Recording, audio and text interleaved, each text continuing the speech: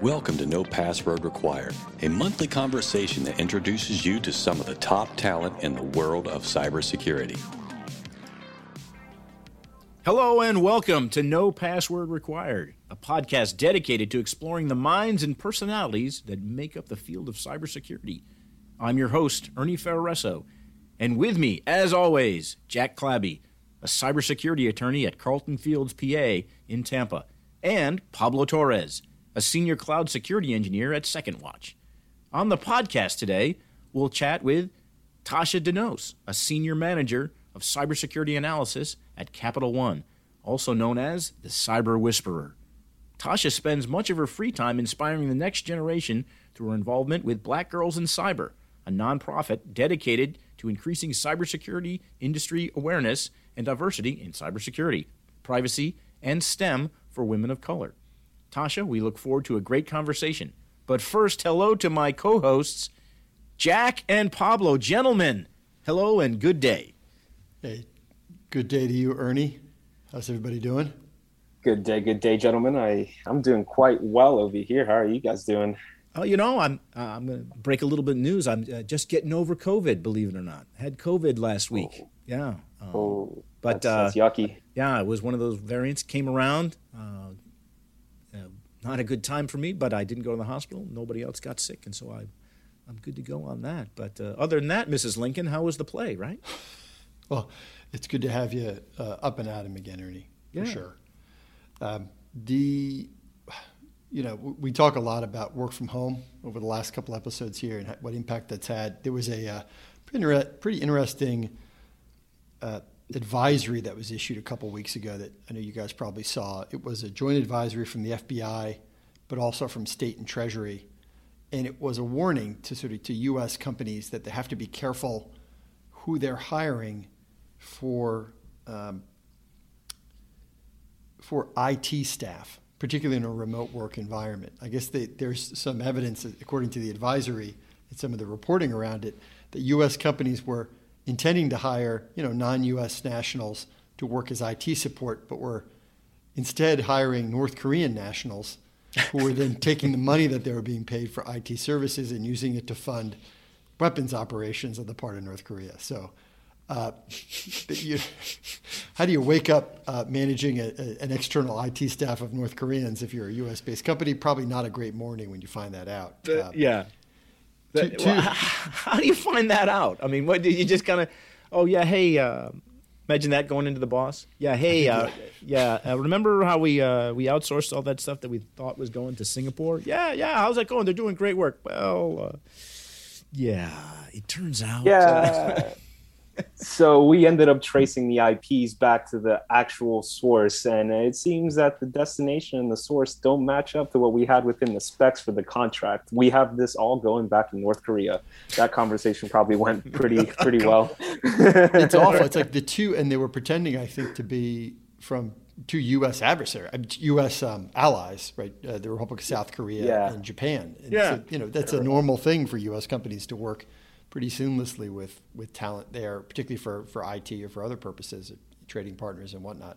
So pretty surprising. Obviously, there's sort of two legal problems for the U.S. entities. The first is North Korea is on a list of do not give them money that is held by the Treasury, which is really, really important not to give them money. It's essentially a strict liability offense with some. That's the official U.S. government's naughty list. Yeah, don't. They make that list. They check it twice. Yeah, but that for most U.S. companies, like that's bad. Like you don't want to get on that list, obviously. But also, these are probably the last people you want to see your stuff too. So the second problem is right.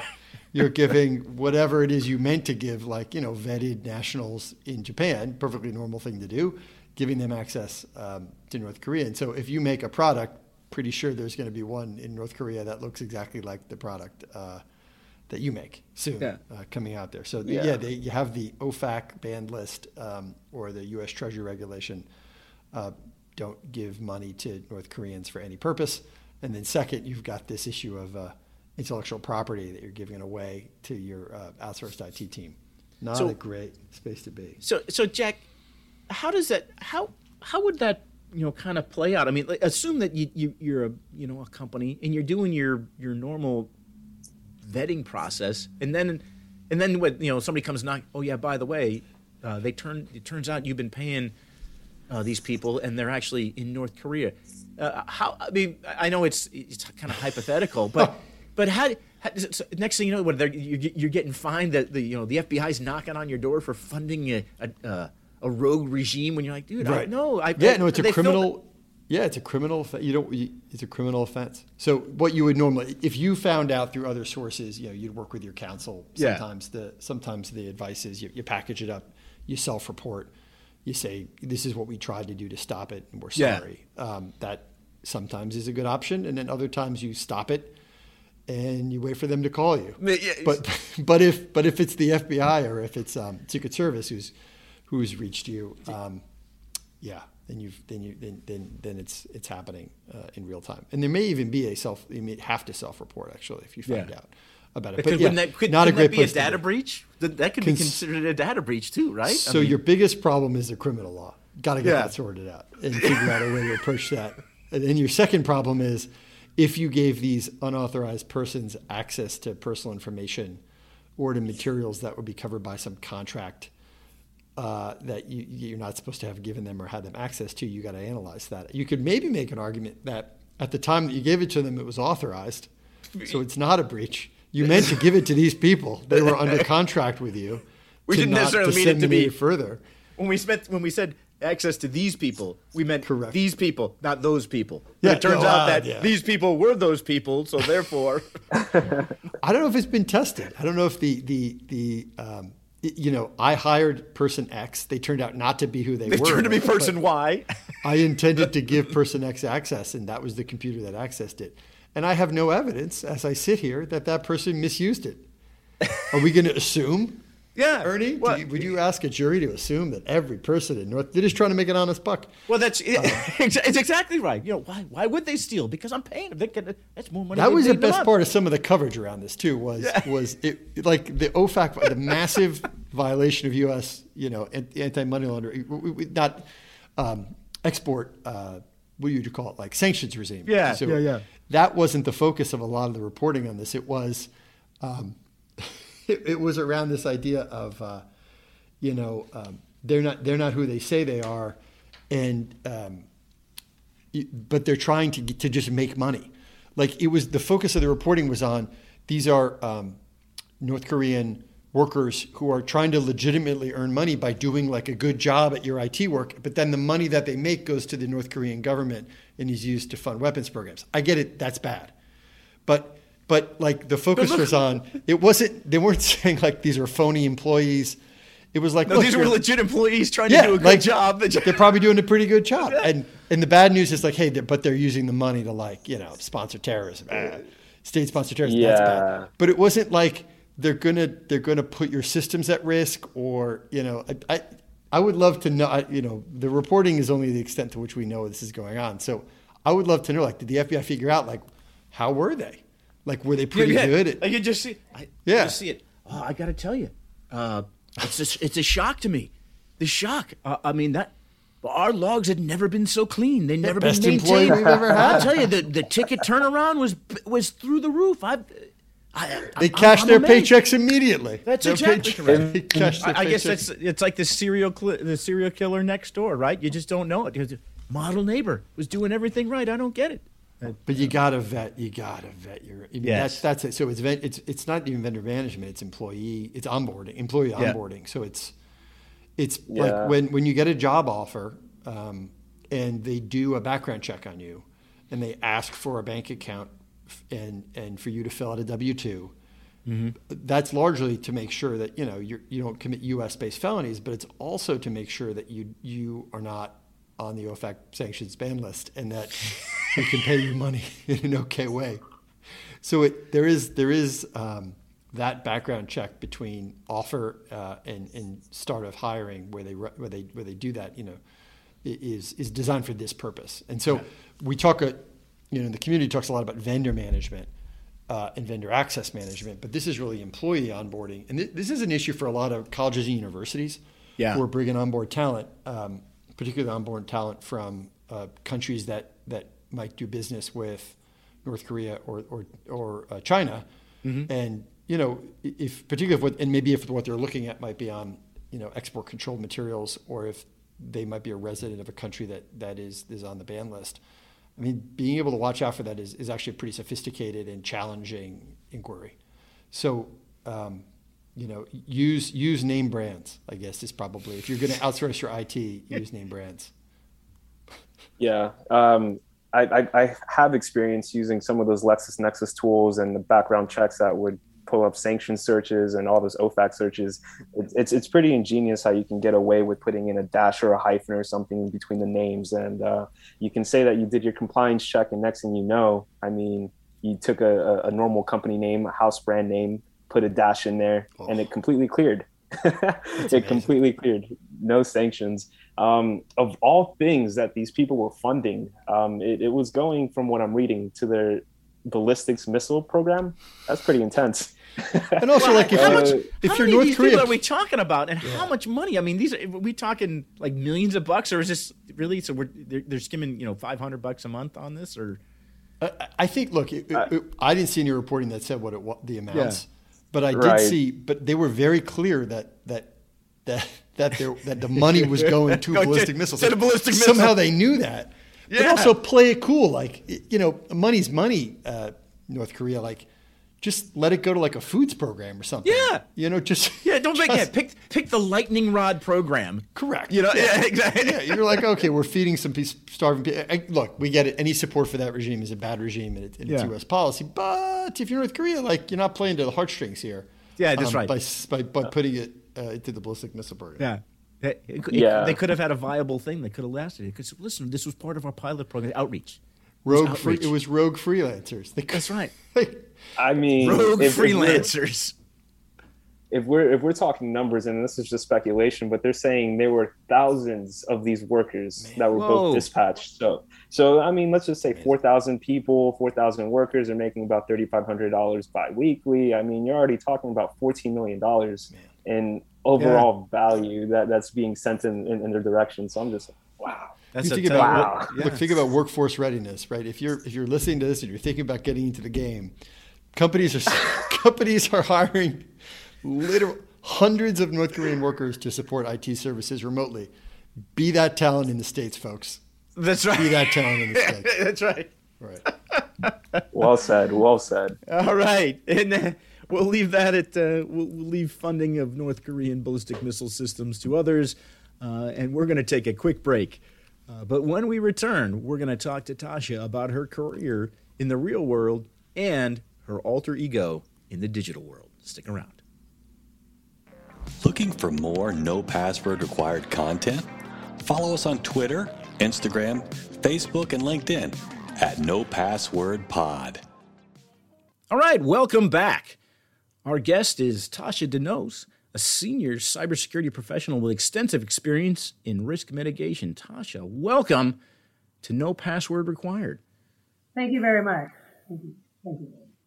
Tasha, can you give us a little bit of the story of your career path, maybe from when you first got involved in the kind of issues you work on now through to your role at Capital One and Black Girls in Cyber?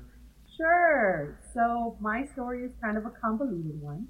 It starts as I actually thought I was always going to be doing fashion merchandising, working in the windows of Neiman and Bergdorf. And my father told me that I should get into the security, and I ignored him. Then I became an admin for a director at the Pentagon and at a small security organization. And he was like, "You need to understand what I'm telling you." He was like, "Yeah, I do." He was like, "Well, do you want to go to boot camp and actually learn what what we're talking about?" And I said yes, and he allowed the contract to get me on with Net Plus, Security Plus, and A Plus, and the story has been written. I was at the Pentagon for a good while, doing everything from vulnerability management to accrediting systems. I was kind of the person solving a lot of problems that were kind of left to the wayside as I, matured my career and started getting more strong in cyber. And then at that time it was called information assurance. So then I went on to the Secret Service, where I did a lot of training and awareness situations, and had a cool time where I was able to actually be the voice. I'm not sure if I still am, but like be the voice and build out in their LMS system their training and awareness for like annual cybersecurity and incident response. That was a cool time. I was going to say, you must have been better for the Secret Service because, and I know you weren't the voice for the Department of Defense because, you're talking and I'm like, that's engaging and cool. The Department of Defense training is like, when you find someone who may be an insider, who do you report it to? And then next thing you know, the guy in the basement. That's right. Yeah, and of course, the next thing you know, the training is over, and you wake up and you shake your. What? I'm sorry. What happened? Anyway. Do you at least get the question? Do you answer the questions right, Ernie? Most of the time. Sometimes I answer the questions wrong because they come up with it's like the adaptive learning. There's a way where they then explain it to you. You get to go back and do it again. And I'm always curious to see what happens if I answer it wrong. Does that cause the downfall of the entire United States because I prop the door open? I want to know. We were talking about UFOs earlier, so we definitely don't know yet. So that's right. Exactly. The Secret Service is hiding them. I was left from the Secret Service. That's why it's the Secret Service. And I transitioned to an intel position, which was pretty cool. And then I had a friend that worked with me at the Pentagon that said she would never leave the government. And she called me and she was like, I left the government, and I got scared, kind of just like you were right now. And she actually said she works at Capital One. And she referred me to Capital One, and I will never go back to the government. I will always have windows. I will always have swag and snacks and all the good things. Yeah. Oh. You got to have the swag. Yeah. Yeah. So I'm here now, and then I wanted to do more, and I recently I started scouring the internet. I started actually doing my own thing on TikTok and Instagram, and I found a girl that had just started her own organization, which was Black Girls in Cyber, and it's only been since June 2021 that we've been an official 501c3, and that organization pretty much we're trying to get more people that look like me to hang out with people that don't. So Black Girls in Cyber has been then official for coming up on about a year. How do you think it's gone in the time that it's been official? I'm a crier. I don't know if Serena and Rex have told you, but let's not make me cry early in this podcast. We're been official since 2021, but the organization just really got started in 2020. So we had our first cohort. It was a group of 10 girls, we'll say women because they're older than 18. And we got them Security Plus, we got them one-on-one mentors, and 3 of the 10 already have jobs. That's great. One is at Disney, and 2 are at Accenture. Oh, wow. So we have our second cohort going, and we sent some lesson learned from like timing and how long things should go from the first cohort, and we are applying it to the second one, and it's in the mix now. Oh, that's great. Yeah. What are some of the challenges that your cohort members? I mean, when they say they're getting into what was some of the barriers that they experience when it comes to getting into the field? So I will tell you the worst thing. We kind of I've talked about this before. Is the pipeline is broken. So there are all of these people that have certifications, they have referrals, but the way that the human resources, I will just say silo, is developing these job recs. It's like entry level with a CISSP with 10 years, and you're like, what does that even mean? Whose entry level is that? That's what we always say. It's an entry level cyber position, but you need 8 years of network admin to get there. And you're like, yeah, that's not entry level. Am I the right person, or is she the right person? And then half the time you find out the real title for the job is just like tech writing. And you're just like, anybody can sit next to and get the experience by sitting next to the admin and writing down what they're doing. So that's been one of the biggest challenges that I would say, just trying to break that barrier. Now these people have experience and understanding, making sure that they have one-on-one time with mentors and doing different projects, but how do we get them hired? One of the views for folks who are looking at a career in cyber that sometimes I think are not accurate, or that it's a siloed role, or it's a lonely role, or it's a role for somebody who's going to sit at a screen. But in reality, my understanding of your role is that it involves a lot of collaboration, a lot of internal customer service. How do those skills, those collaboration skills, management skills, how does that make a more secure environment? Oh my gosh, being Chatty Cathy is like the winning thing for my role. Like, it's you touched on some key things that are like people don't even register. So first, when you talking about the siloed role, that's what I was running away from. I was so sure that I would be sitting like in this dark room with a hoodie, because that's what everyone talks about. But I found with watching people in their different paths, someone that can communicate well with people and has a good, written and verbal communication and understands how to build relationships actually does better in this role that I'm in. Wow. Like, my whole goal is to get, admins to believe that I'm not a hindrance, that I shouldn't be, like, the security parameters that I want you to enforce are for the good of you and for the good of me. And I'm not, like, most security people are like, you must do, like, they come down on, and it's like, if we can figure out how to say, hey, we're doing this, you're already doing this, and if you put this on the front end instead of the back end, it would just save us all time and energy. And if you and I have a good communication, like, I'll keep the auditors out of your face if you keep your documentation up to date. Does that, do you think that skill set comes from you doing other stuff in a professional setting before you went down the cyber path? Oh, definitely. Yeah, definitely. I feel like you can tell right off the bat, normally somebody that came from a different path, when they're just when they just look at the way conversations go. And what you said was key, that you never hear an old security professional say, customer service. Like, I am my whole job, like, when someone's hired to be on my team, I'm like, yeah, you're technical, that's fantastic. You're going to be able to do assessments and understand what the remediation efforts are. But can you talk to people that are not going to be nice to you? And how are you going to respond to them? And how are you going to make that person be your friend? That having a different background is normally where that fits in, and those people thrive. Yeah, I think it was one of our greatest Americans, Patrick Swayze, that said, you be nice until it's time not to be nice. How I know the difference? I'll tell you. And that's it. You be nice. Right. You got to be nice. Yeah, that's major. Yeah.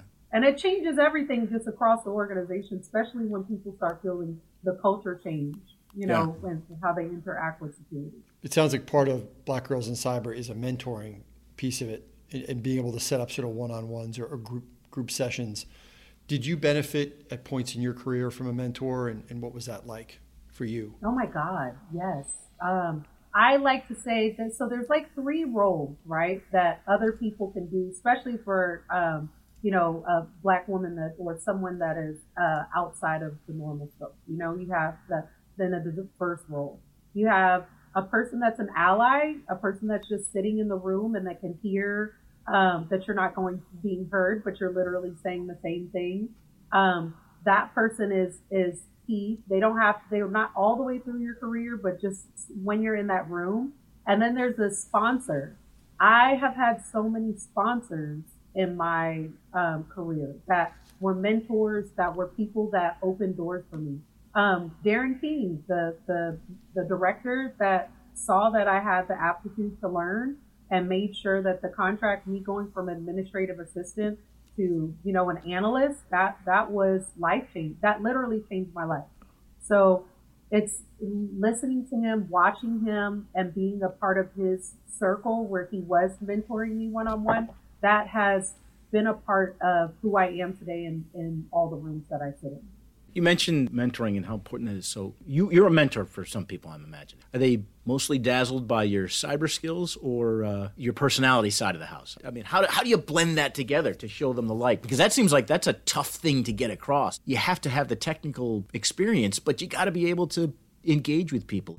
I find the people that have been drawn to me that want me to mentor them are normally they see something in me as a person that it turns into more than us just talking about work. It goes to like, oh, well, this is, I guess, compensation is work, but it turns into not just talking about how do you get into cyber, but how do you negotiate, and just like how do you become a person that's your whole self in any room at all the time, you know? So it's kind of, if someone's mentoring you, it's what people don't understand when they go to look for a mentor is you have responsibilities, right? So I'm not gonna lie. A lot of times I ran from mentorship because you have to be accountable. So like, I don't want to, like, give me some advice. Let me do it if I want it. Let me kick rocks. Like, you know, so there's a lot of moments like that. We all do that. But once you decide that it's this full blown relationship, you know, it has to be one of those things like, did you update your resume? Did you take that class? Did you know what I mean? Like, I have to be your friend, but I also have to be a hard ass to make sure that it sounds good in theory, but to get in, it is hard. Like, you have, normally these people have their own full lives, their parents, their, you know, wives and mothers. So you have to scope at that time and stay dedicated. And so I have to find a thin line between, like, I'm your friend, I'm your, you know, confidant, but I'm also like your accountability partner. Yeah. They have to be committed to the program, so to speak. There's like some of it is like that, you know, we've looked at for just within the law firm here, the distinction between, okay, you can be a sponsor and not necessarily a mentor. And I think it was like, we have some people who are just better or more comfortable sponsoring because it's like, look, I'm going to just have 10 people. When opportunities arise, I'm going to shove them. If they're willing to do it, get out of the nest and fly, right? The sponsoring thing is sort of straightforward. And for some senior folks' personality is just better. Like, I'm just going to open doors and push it through them. And mentoring, though, it's got to be, and it's work being a mentor. And it's not always the same person who's the open door push versus the actual sitting down and having a back and forth and then holding others accountable is hard. Yeah, it's a lot of work. So I guess when it works, though, it can be very effective. Yeah. Can you share a win story from your, you know, who do you think is one of your mentees, I guess? A good story? Yeah. A good news story? I will say one of the girls that works for me right now, it's been very exciting. She came to the team. She had done assessments before, and just watching her transition from just an analyst to knowing and becoming and being, you know, we're going to get her promoted this year at mid-year. Yeah. Just watching how taking the advice, taking the criticism, and doing the turn on the dime. Like, okay, what do I need to do? And then when something doesn't work out, you know, and we have the tough conversations, and she comes back and we have like heart to hearts, like, okay, this wasn't good, and it's okay. You said something. Nobody cares. Like, at this point, the million, like he said, UFOs came out at the same time as COVID. Put your mask on. Like, no one, it depends on what's going on. You just change the narrative and keep it moving. And the more you fail and fail quickly, the quicker you're going to move up. And seeing somebody actually putting those kind of things into action and watching the reward happen, it's just like, I'm keep getting promoted. So is that one of the reasons why you do this? I mean, it's a tough space.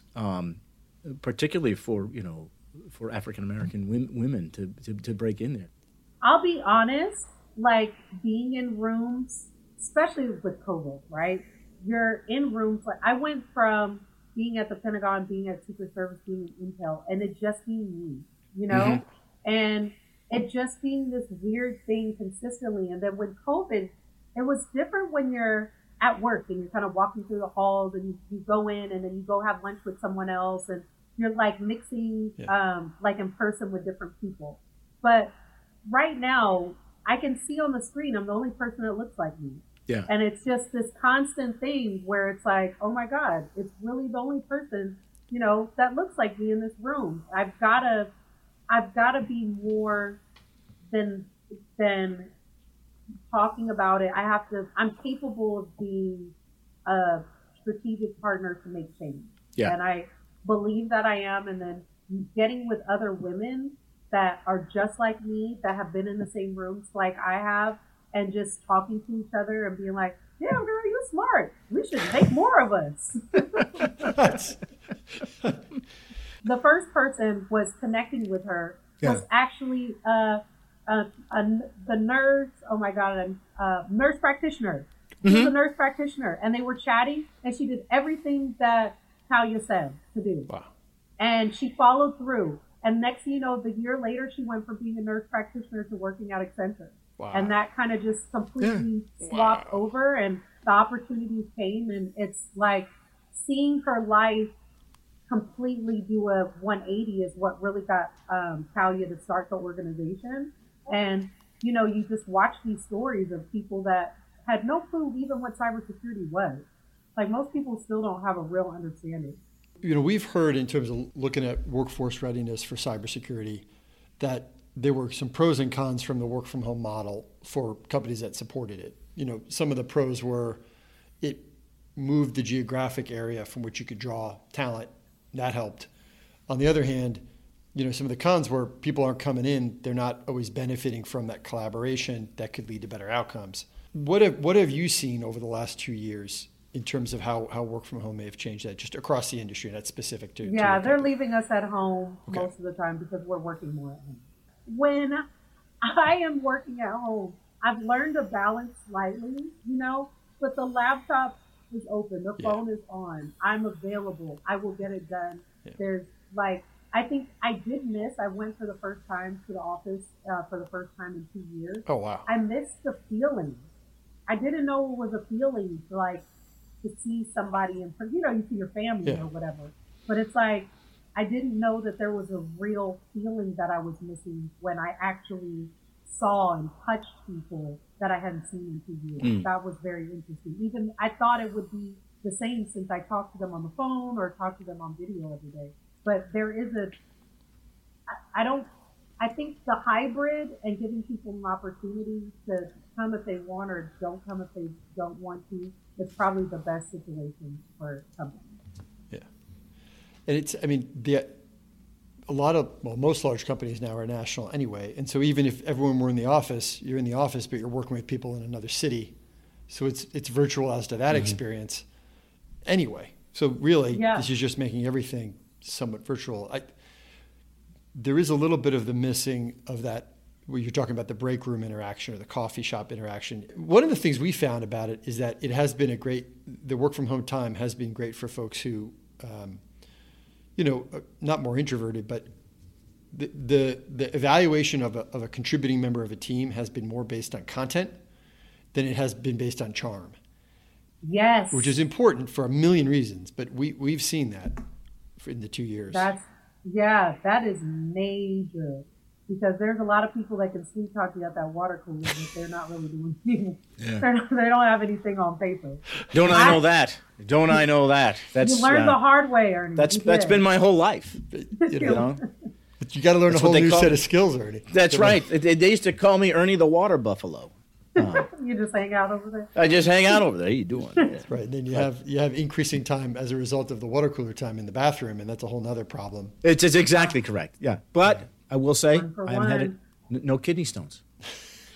You know, it's like flush. Look at this guy. You can learn from this guy. See? It's that constant flush. You know, Tasha, you are on social media in a really cool way.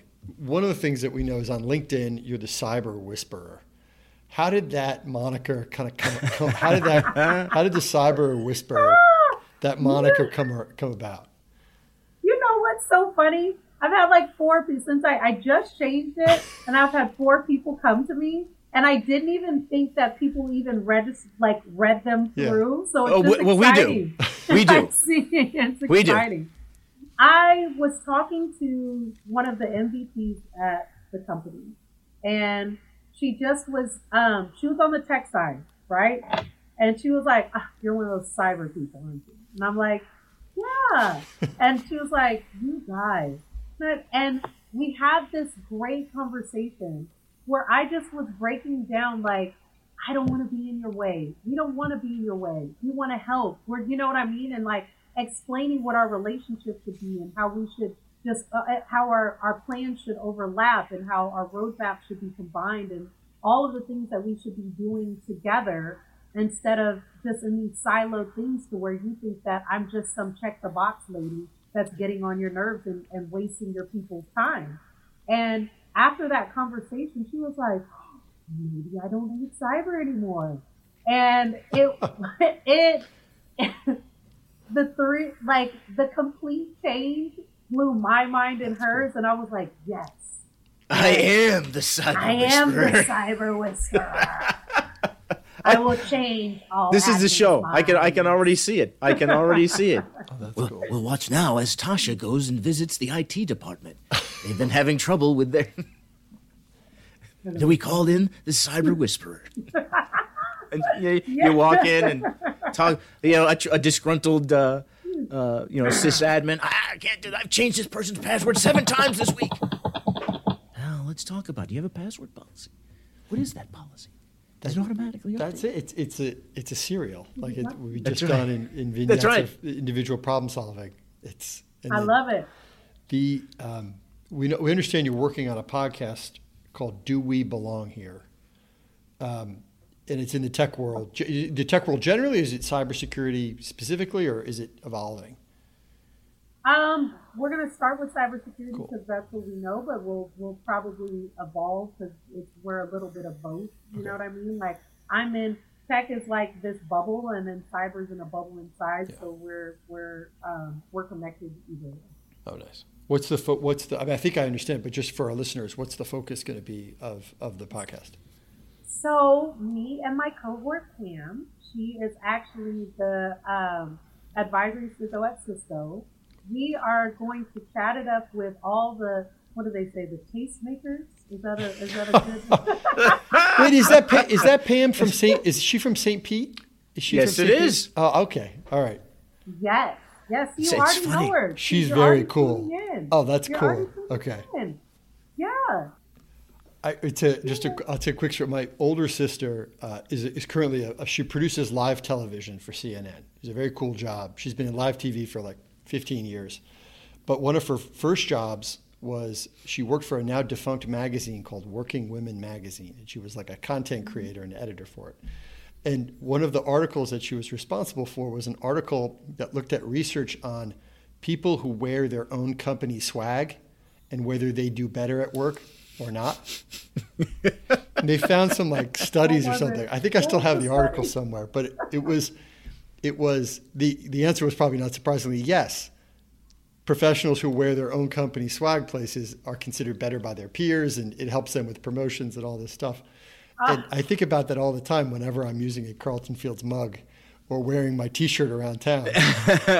People love swag, and even wearing your own swag is like an okay thing to do. Anyway, so, there's I love it. An early 2000s article out there that my sister was responsible for. Listen, I've always been a believer, though. You'd never wear the concert T-shirt of the concert you're going to see. I mean, is that so? Does that I mean, what you're telling me, Jack, that upends, decades of my thinking. I have been.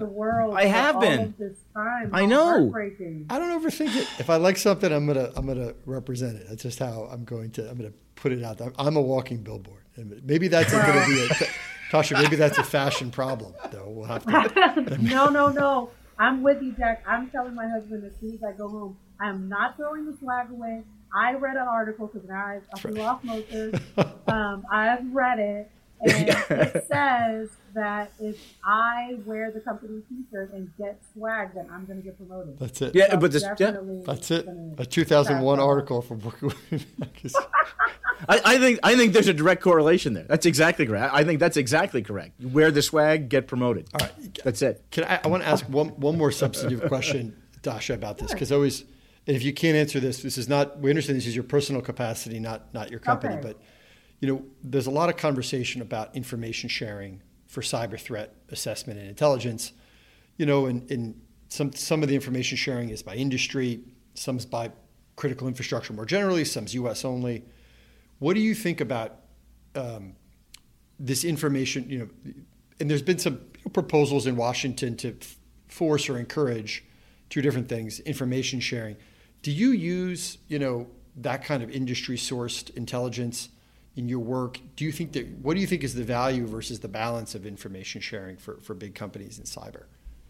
I think it's life-changing. I don't know if that's the right word, but I've been on a couple of panel discussions where they're talking about the same thing, where it's just like, why doesn't government and industry share information with each other? I think some industry, it's not so bad. We get a lot of, we get collaboration through, normally you get the most collaboration through like the big four when you have contracting partners and they're providing their insight from outside. But I feel like we as a whole, just the tech industry just in general, would do better if we could figure out, it doesn't have to be this open-ended way. We protect secrets in 1,000 different ways. So I think if we were to do it a little bit better and figure out, without it being the government saying you must share, and figuring out how it's beneficial to everyone, I think it's really key, because the adversaries are coming from everywhere and it's not changing and they're moving faster. So the more we can be on the same side to just understand that we're protecting Americans' data, regardless if it's Capital One or if it's someone that is, working at the State Department, that's like the most important thing that we should be focusing on. Thank you so much. We're going to take a short break. When we return, we're going to walk you through Ernie's lifestyle polygraph. So listeners, please stay with us. You're listening to the No Password Required podcast. We cover cybersecurity and a lot of other stuff. All right, welcome back. Tasha, as you may know, as part of the application process to be granted security clearance and access to some of our nation's greatest secrets, certain members of the government are subject to what is known as a lifestyle polygraph. Passing this polygraph is critical in order to gain access to these national secrets. However, here on No Password Required, we have a similar version of a lifestyle polygraph designed to answer and probe some very uncomfortable questions to determine exactly what makes you tick. Not what makes you TikTok, because that's a whole other reason why you would be on social media. And that's my dad joke for the day. And so, that being said, Tasha, are you ready for the No Password Required's lifestyle polygraph? Let's go. All right, here we go. Now, this is where we're going to deviate from the norm just a little bit. This first one, I know we said it's only 5 questions, but the first one is a 2-part question. Okay. 2-part question. Here we go. What makes someone cool? What makes someone cool? Yes. Liking themselves. Liking themselves. Number one. Okay. Not to like an arrogant way where it's like, I don't care what other people think about me. Just liking themselves. Just like, I might be a little corny and I only listen to 80s mix at night and I still have my CD player and you can't stop me. But you're comfortable in that. And you like please that, tell me that you just described yourself. I may have. May have? All right, because oddly enough, my daughter was looking for a CD player, and I had to because apparently some band that she follows just came out with a CD, which I thought was strange. And she was like, a CD player, what is that? And I actually had to, because she didn't know of a time that there was this, is it a Blu-ray, Dad? Does it play video games? No, it doesn't do any of that. It just plays music, and sometimes rather poorly, because it bounces and it skips. So you mentioned that kind of being cool with who you are. Yeah, being authentic to who you are. Yeah, and here's the second part of that. What word would a cool person use to replace the aforementioned word cool? Now that's pressure, because the kids have their own things. They're saying all kinds of stuff, and I'm kind of just still stuck with cool. Then I'm going to go 90s, and I don't know why the word rad is coming to my head. That's making me uncomfortable. It's making you uncomfortable. Yeah. Rad? Why would I say rad? Why would I say rad?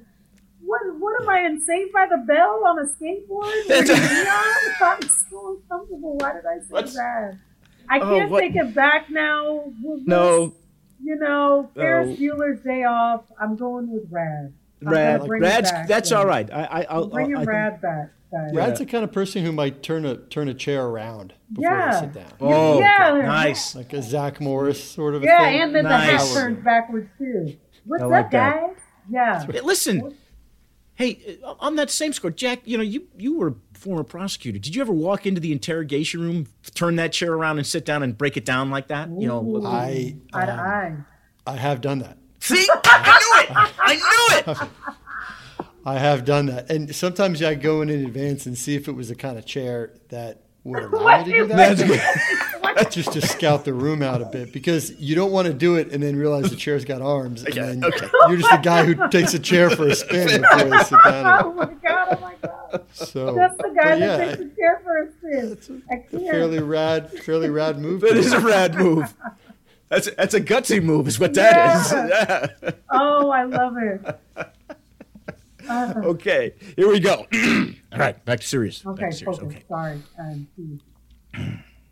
Number 2. How would you go about convincing today's youth that the best thing you can be is yourself?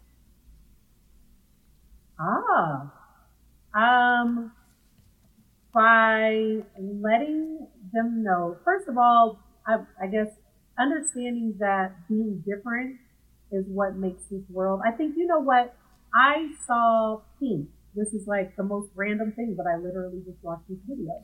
And Pink was talking about, it was on TikTok, she was talking about her daughter came home and she was like, I'm so ugly. I'm so weird, right?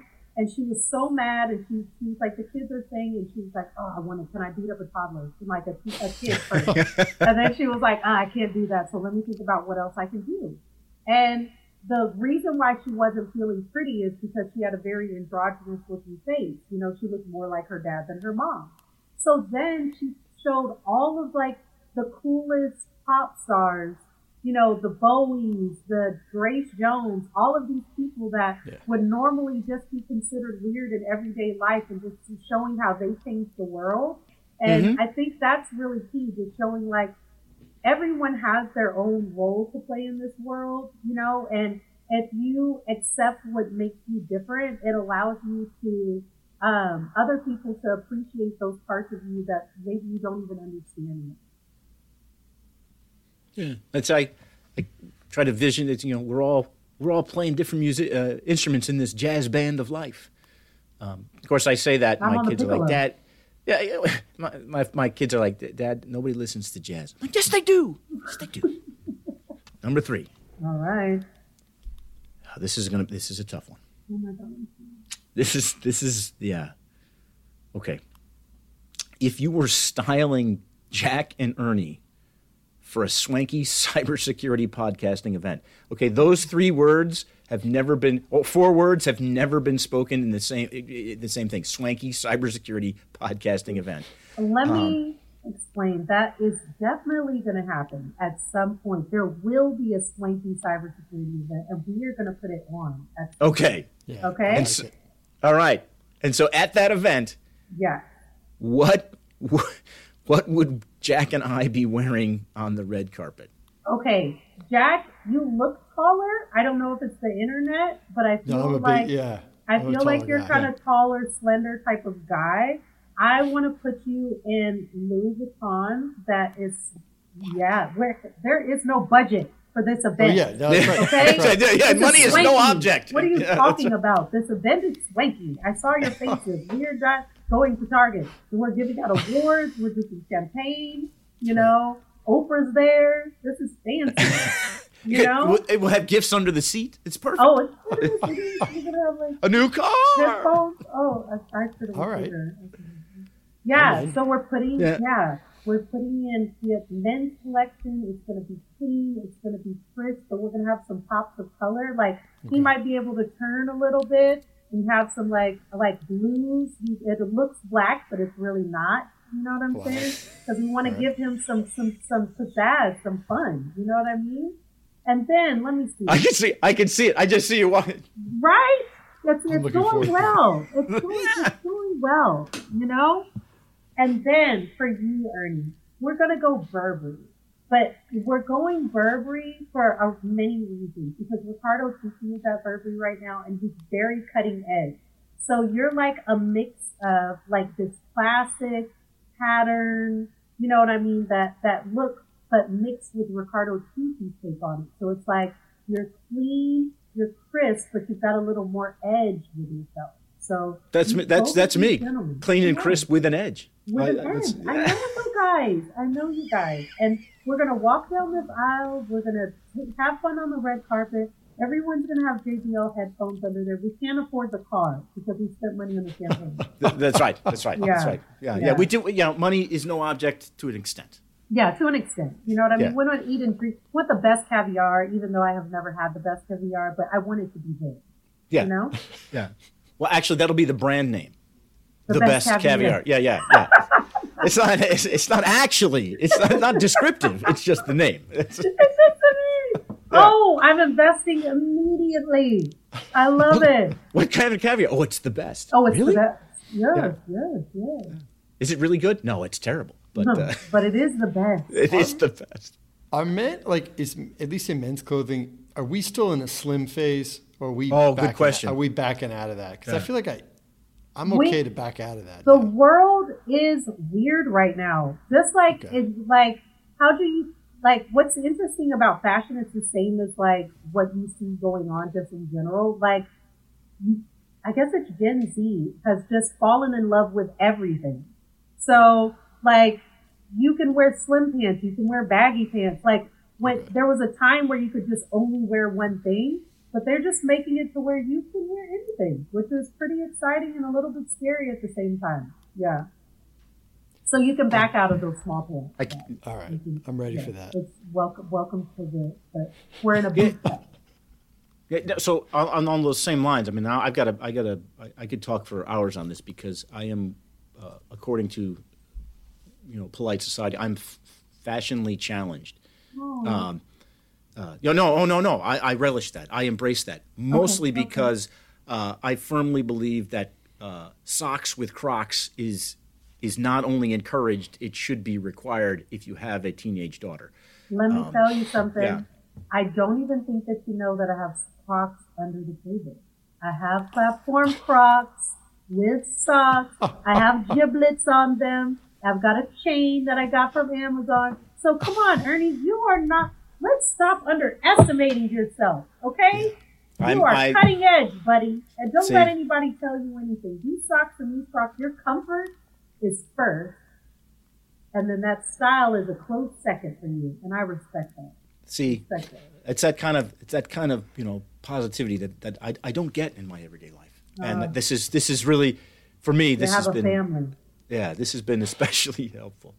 I have one too, so that's why we're like getting together and talking freely here. And exactly. Have them. That's right. Exactly. It's almost an airing of the grievances. Let me tell you, I got a lot of problems with my kids. I'm just kidding. I don't, but you're kind enough to find your daughter a CD player on the internet, so I don't think there's too many. Yeah. I might have told my son to pick rocks and just find them on the internet. Deal. You're not going to buy this CD player that you're not going to use again. Exactly. Yeah. For this one particular, and I have to believe it was one song on it, and that was it. So we've listened to it for like 3 minutes, and then we have another device. All right, here we are. Number four. This is a good one. All right. What reality show could you participate in and absolutely crush? Oh, The Circle. I want to go on there. The Circle, so bad. Yeah. So The Circle is like this social media thing where you get people to be your friend and they can't see you, and you can pretend to be anyone. So I could pretend to be like you, Ernie, and I'd be like, I love frogs, I love frogs, I love TV birds, and they'll be the like, Marines oh are the my best. God. Yeah, Marines are awesome. Yeah. You can't have I got camouflage that. Crocs. Yeah, you know what I mean? And then people get voted off every show because they're like, I don't believe you're Ernie because, you know, you didn't talk about the Marines enough and you talked about perfume. Because people slip up sometimes and they, when they're pretending to be someone else, they you can tell, and then the people get kicked off. But the circle, I would love to go. Oh, cool. It's like, yeah. If you make like a Back to the Future 2 reference, Ernie would typically reference Back to the Future 1. But that's exactly clearly. That's how people would. Clearly. He would never make that reference. They're like, no Everybody way. knows. Yeah. Everybody knows that Jaws 4 is the worst of the bunch. That's right. What were they doing in the Bahamas anyway? That's right. Should they have just stuck to rivers at that point? Okay. Last question. All right. Here we go. In 5 years, Black Girls in Cyber will be a huge success because blank happened. Asking you to predict the future. Yes, I can give it to you because we have successfully put on conferences. So we have become like a solidified conference in the tech world, you know, where people, you know, we're listed with the Black Hats and the RSA, like where people want to come to get certs. We have transitioned 100 women to jobs and they are successful, and we are, you know, selling swag, having a good time, no, we're giving swag away. We're giving swag away. We're so good. That's right. You know? Exactly. Yeah. And none of that cheap crap. This is the good stuff. You're giving away the good stuff. This is 100% cotton with the right size V-neck. We are giving it away, man. Come on. And we have just been solidified with, you know, other organizations like Women in Cyber Judiciary and the WESIS that we are a force to be reckoned with when it's talking about getting Black women transitioned into the career field. All right. Well, I got to tell you, Tasha, this has been fantastic. You know, thank you so much for participating in the podcast and especially in the Lifestyle Polygraph. Did I pass? This isn't a pass. That's we don't tell you. It's not a pass or fail. It's just participating. Yeah. Okay. Yeah. You know what? You passed. There you go. I'm just going to go ahead and say it. I'm just going to cut the tension. I'm just going to say it. It was so, I swear, I was going to go home. I was going to talk to my family about it. I was going to message Serena and Rex and just be like, what happened? I thought I put my best foot forward and I just don't know why Ernie didn't get to the class again. And that's how we know. That's right. You passed. Because you cared. That's right. Exactly. And yes. It didn't matter. All right. Okay. Go back. So if our listeners would like to connect with you, other than whispering into the internet, how can they connect with you? How can our listeners? The Cyber Whisperer is available on all platforms. Tasha DeNotes on Instagram and Tasha DeNotes on LinkedIn, and follow Black Girls in Cyber on all of those same platforms. Excellent. Yeah. Excellent. Well, thank you very much again. It's really been a pleasure having you on the show. And we look forward to your, the new podcast coming out. It's going to be exciting times. We're really excited that that's coming out, and I look forward to seeing that. So thanks very much. I'm excited. I really enjoyed. Thank you guys for having me. Oh, thank you. All right, coming up next, it's Technologue with Pablo Torres. If you want to stay on top in cybersecurity, you have to learn something new every day. It's time to get educated. Welcome to Technologue, Game Show Edition.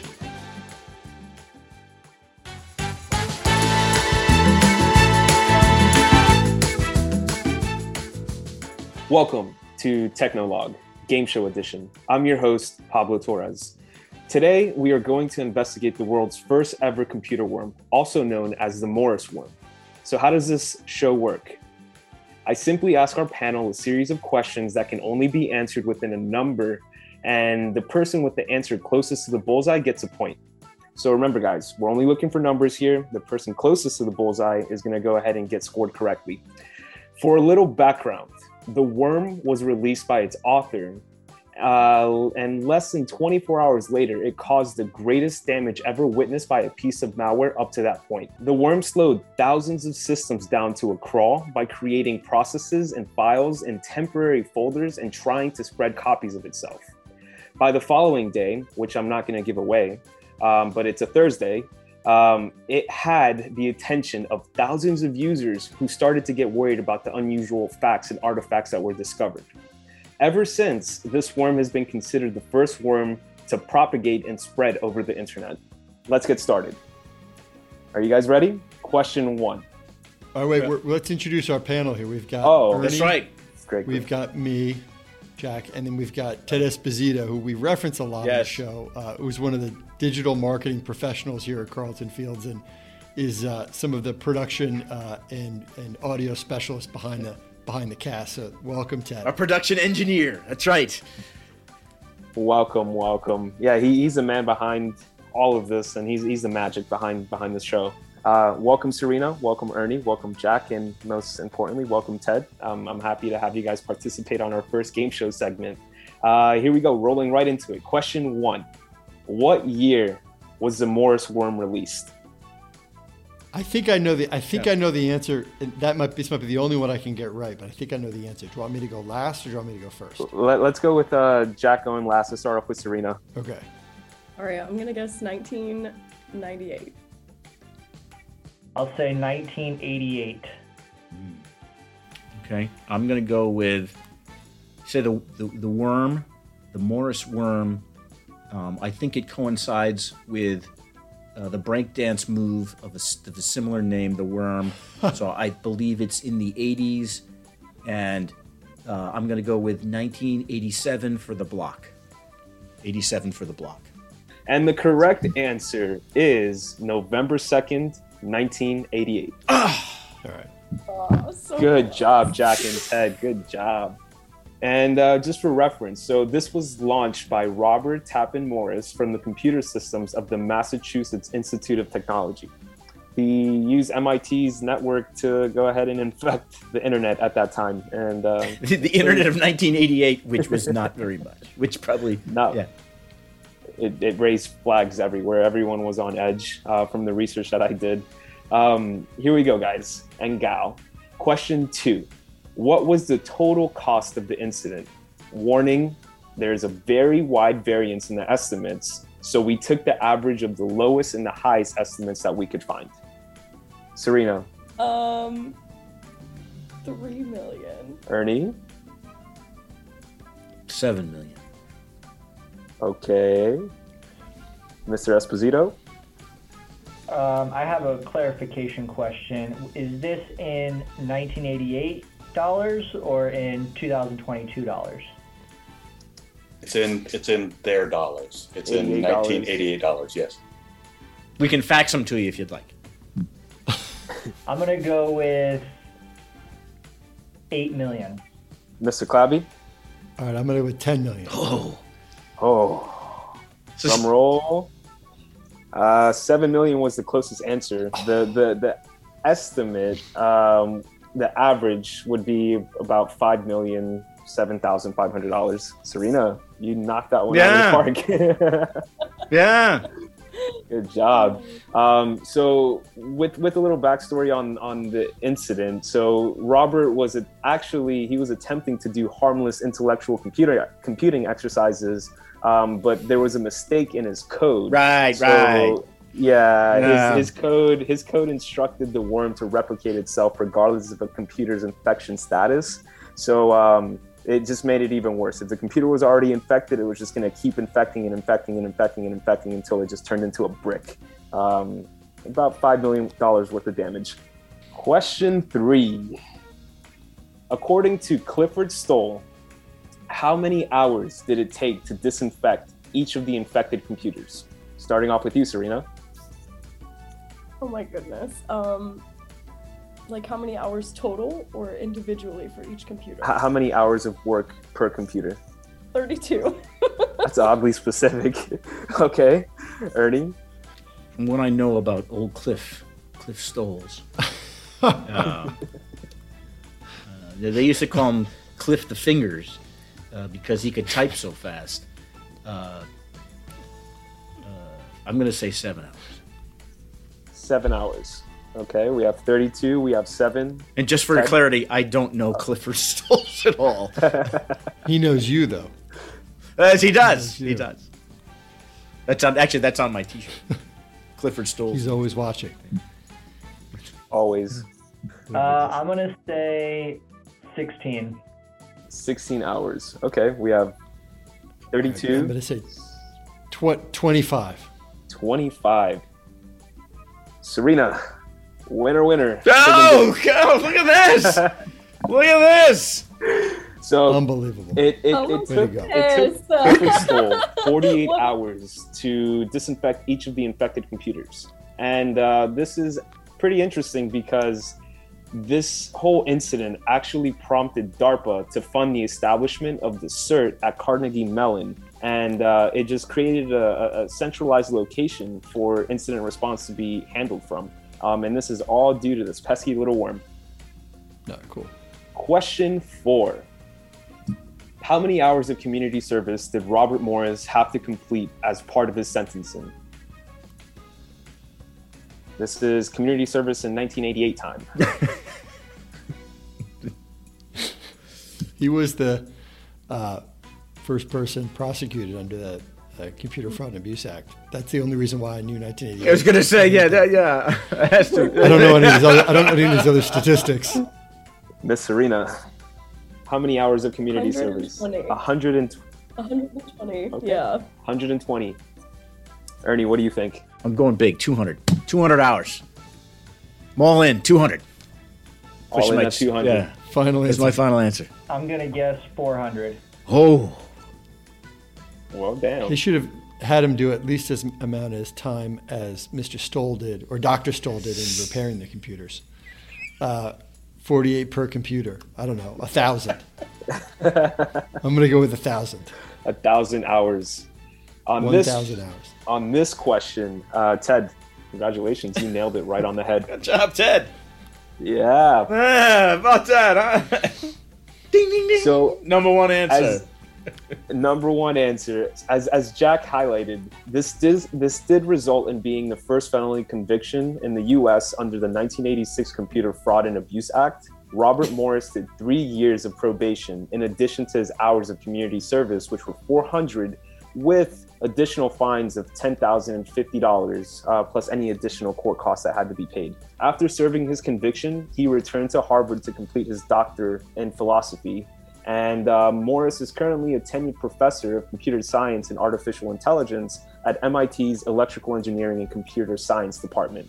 And to add to that, the cherry on top, he's also a pretty successful venture capitalist that's involved with technology and artificial intelligence. So he's doing pretty good. Yeah, turned his life around there, didn't he? Yeah.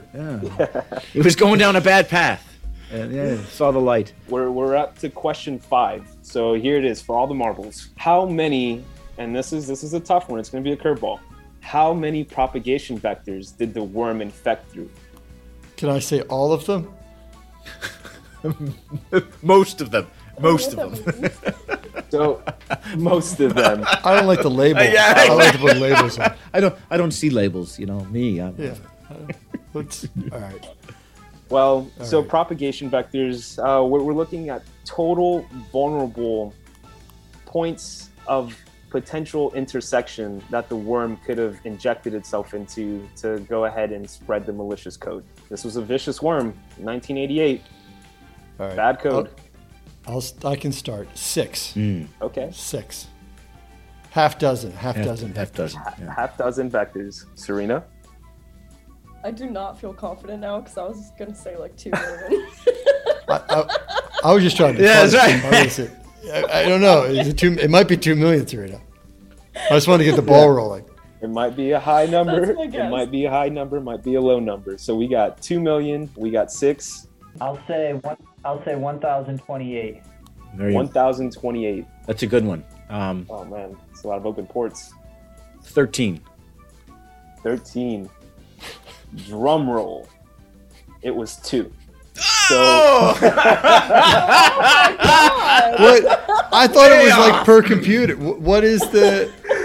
Way off. So we had 2 vectors that the worm could potentially infect through. One of them was through TCP connections, and the second one was through SMTP connections. The worm exploited these vectors and caused havoc. The author originally didn't intend this worm to cause damage. I clearly want to put that out there. It was for research purposes only, although the opposite was a reality. Due to the bugs in the code, this worm caused great amount of damage, and the way that it worked is that it exploited vulnerabilities in the Unix, the fingered D, the sendmail, the remote shell, remote execution, as well as weak passwords. So it found a whole bunch of messaging transport protocols, and it pretty much plugged itself in and looked for potential opportunities to exploit deficient code that wasn't properly patched or updated at the time. And 2 vectors, TCP and SMTP. Who won? Who won? Who's got our? What's the score? It is a tie currently between Mr. Clabby and Ted. Serena and Ernie are behind with 1 each. So coming in at the bottom of the pack, Ferresso. Yeah, so we got a tie at the top and a tie at the bottom, and it's a anybody can win race right now. 2-1. I feel like it was a very successful venture. It was very fun. It's still anybody's game out there as we move in. That. So yeah, well, actually, technically, if I play next week, I'm in last. So there's that. You got that going for you. And one other thing, a small aside on Cliff Stoll. Cliff Stoll is actually a member of the Cyber Florida unofficial Cybersecurity Hall of Fame. Oh, cool. His poster is actually up just outside of my cube. Cliff Stoll. All right, then. And so he, among others, Steve Wozniak, I think, is in there. Yeah.